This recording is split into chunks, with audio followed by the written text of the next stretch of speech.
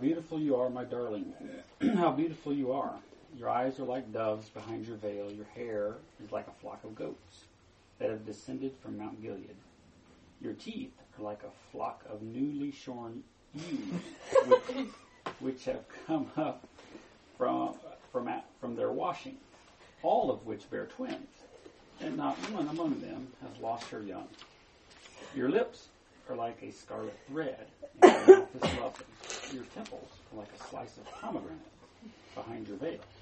Your neck is like the Tower of David, built with rows of stones, on which are hung 1,000 shields, all the round shields of the mighty men. Your two breasts are like two fawns, twins of a gazelle, which feed among the lilies, until the cool of the day, when the shadows flee away. I will go my way to the mountain of myrrh, and to the hill of frankincense. You say 7 also? Yes. You are altogether beautiful, my darling, and there is no blemish in you. Well, he's clearly talking about her. He says the same thing in the beginning of 1 that he says in 7. So this kind of wraps it up by saying, you are my how beautiful you are, my darling, how beautiful you are. In contrast with Solomon focusing on himself more, I see here the man is focused on her. He's only got eyes for her. And wow, she is just stunning to him. Now, we have this hangover from Greek philosophy that our bodies are kind of not good. And that physical pleasure is not really, if you were really spiritual, if you really were a strong Christian, you wouldn't engage in things like this. You wouldn't be interested in anything physical. That is not true. God gave us our bodies. He values our bodies, and we ought to value bodies. And so, here he thinks she is just everything. And we keep in mind as we read this is how the Lord looks at us. Amazing as that might be. Remember her insecurity, she was black but lovely, she felt insecure about what she looked like. Well boy, he has no doubt that she is a perfect 10. So he says your eyes are like doves behind your veil. They were just beautiful. Your hair is like a flock of goats that have descended from Mount Gilead.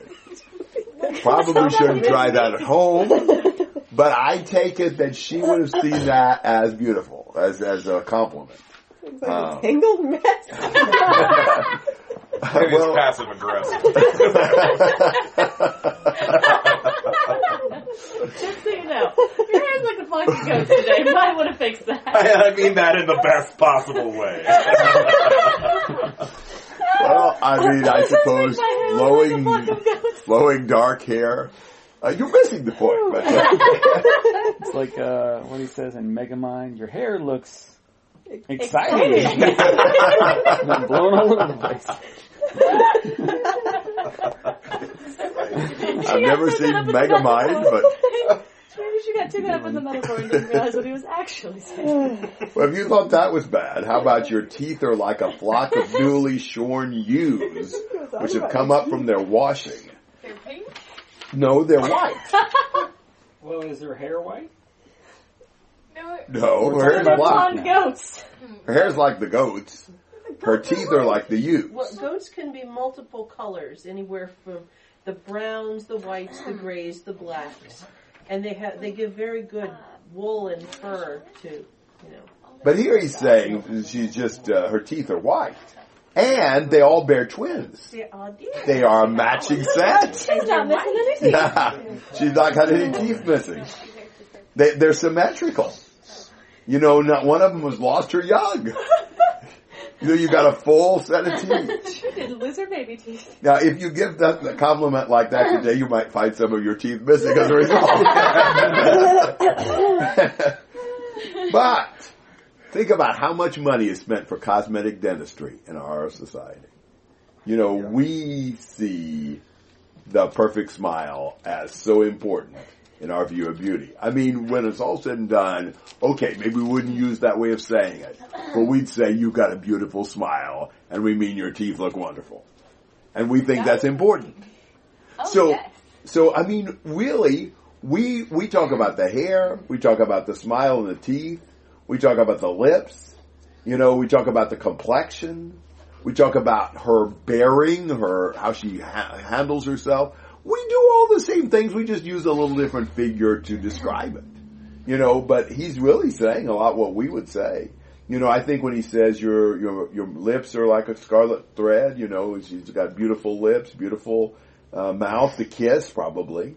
Your temples are like a slice of pomegranate. Pomegranate seems to be a metaphor here. There's a lot of seeds in a pomegranate, so maybe there's a kind of a sexual imagery there. He's going to use that several times. But maybe also the idea that she's got a good complexion. Your neck is like the Tower of David, built with rows of stones on which are hung 1,000 shields, all the round shields of mighty men. I think the idea of posture. She carries herself with strength, with confidence. You know, she's not an easy conquest. You know, she's not somebody who anybody can come and run her over or seduce her. She's not like that. Your two breasts are like two fawns, twins of a gazelle, which flee among the lilies. So he's pretty explicit here about what he sees, and he sees this as when the shadows flee in the cool of the day. He goes his way to the mountain of myrrh, to the hill of frankincense. So I think that connects directly with verse 5, and he's got kind of a private paradise for lovemaking.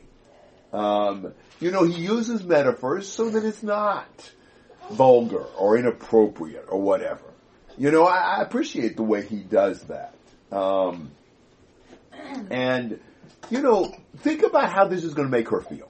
She was self-conscious about her, you know, complexion being so dark and all that. He's telling her, you're beautiful. I treasure you. I value you. I think you're wonderful.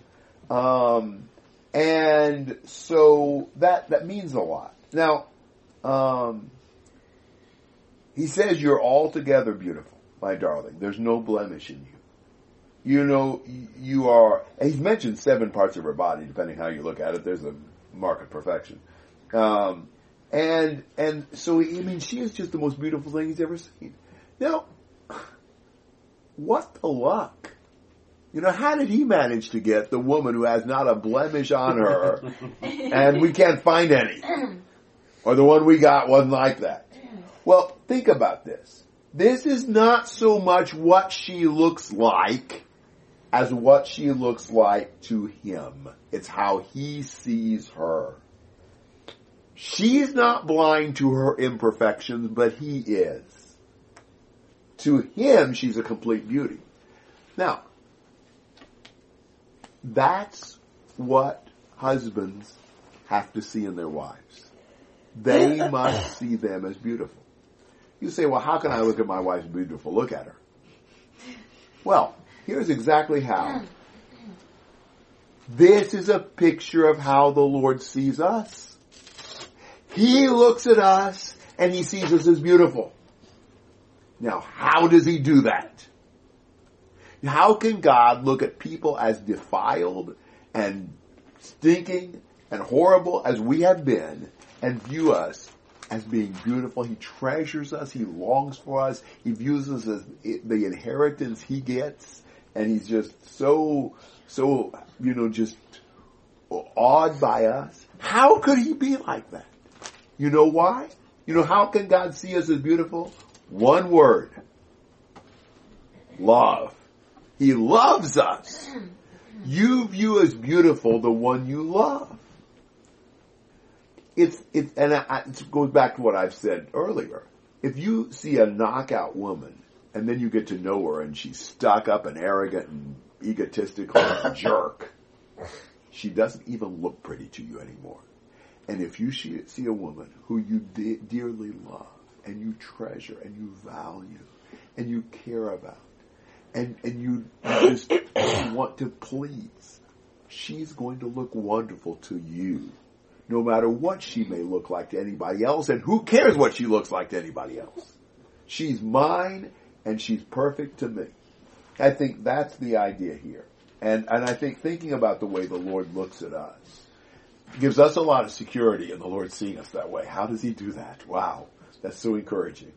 And it gives us the key to seeing our wives as beautiful even when they age, and even when things may wear out, and they may not be quite the same dimensions or whatever. It doesn't matter because we love them. Thoughts and comments on all that.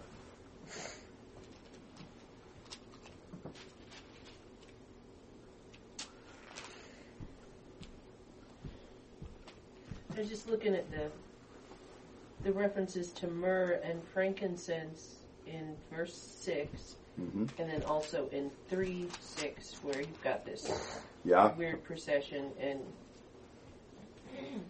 I don't know, the one in 3:6,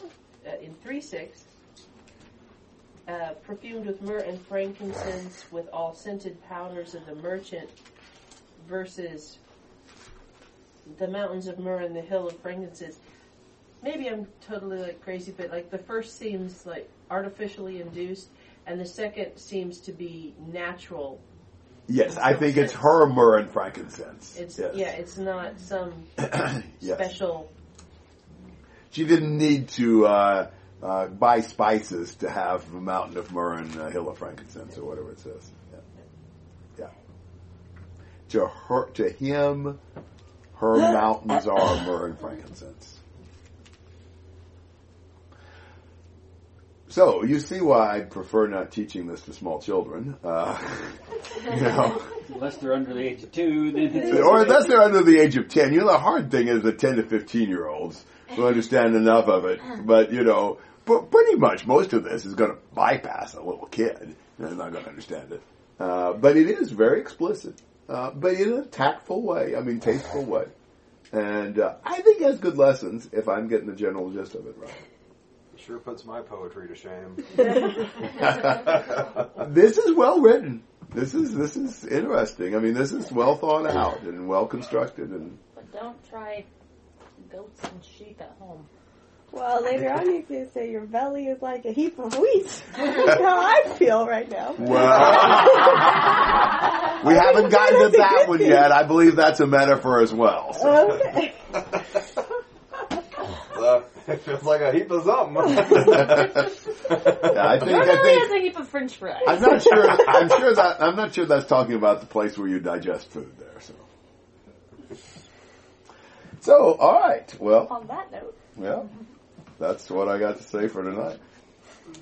Thank you for listening.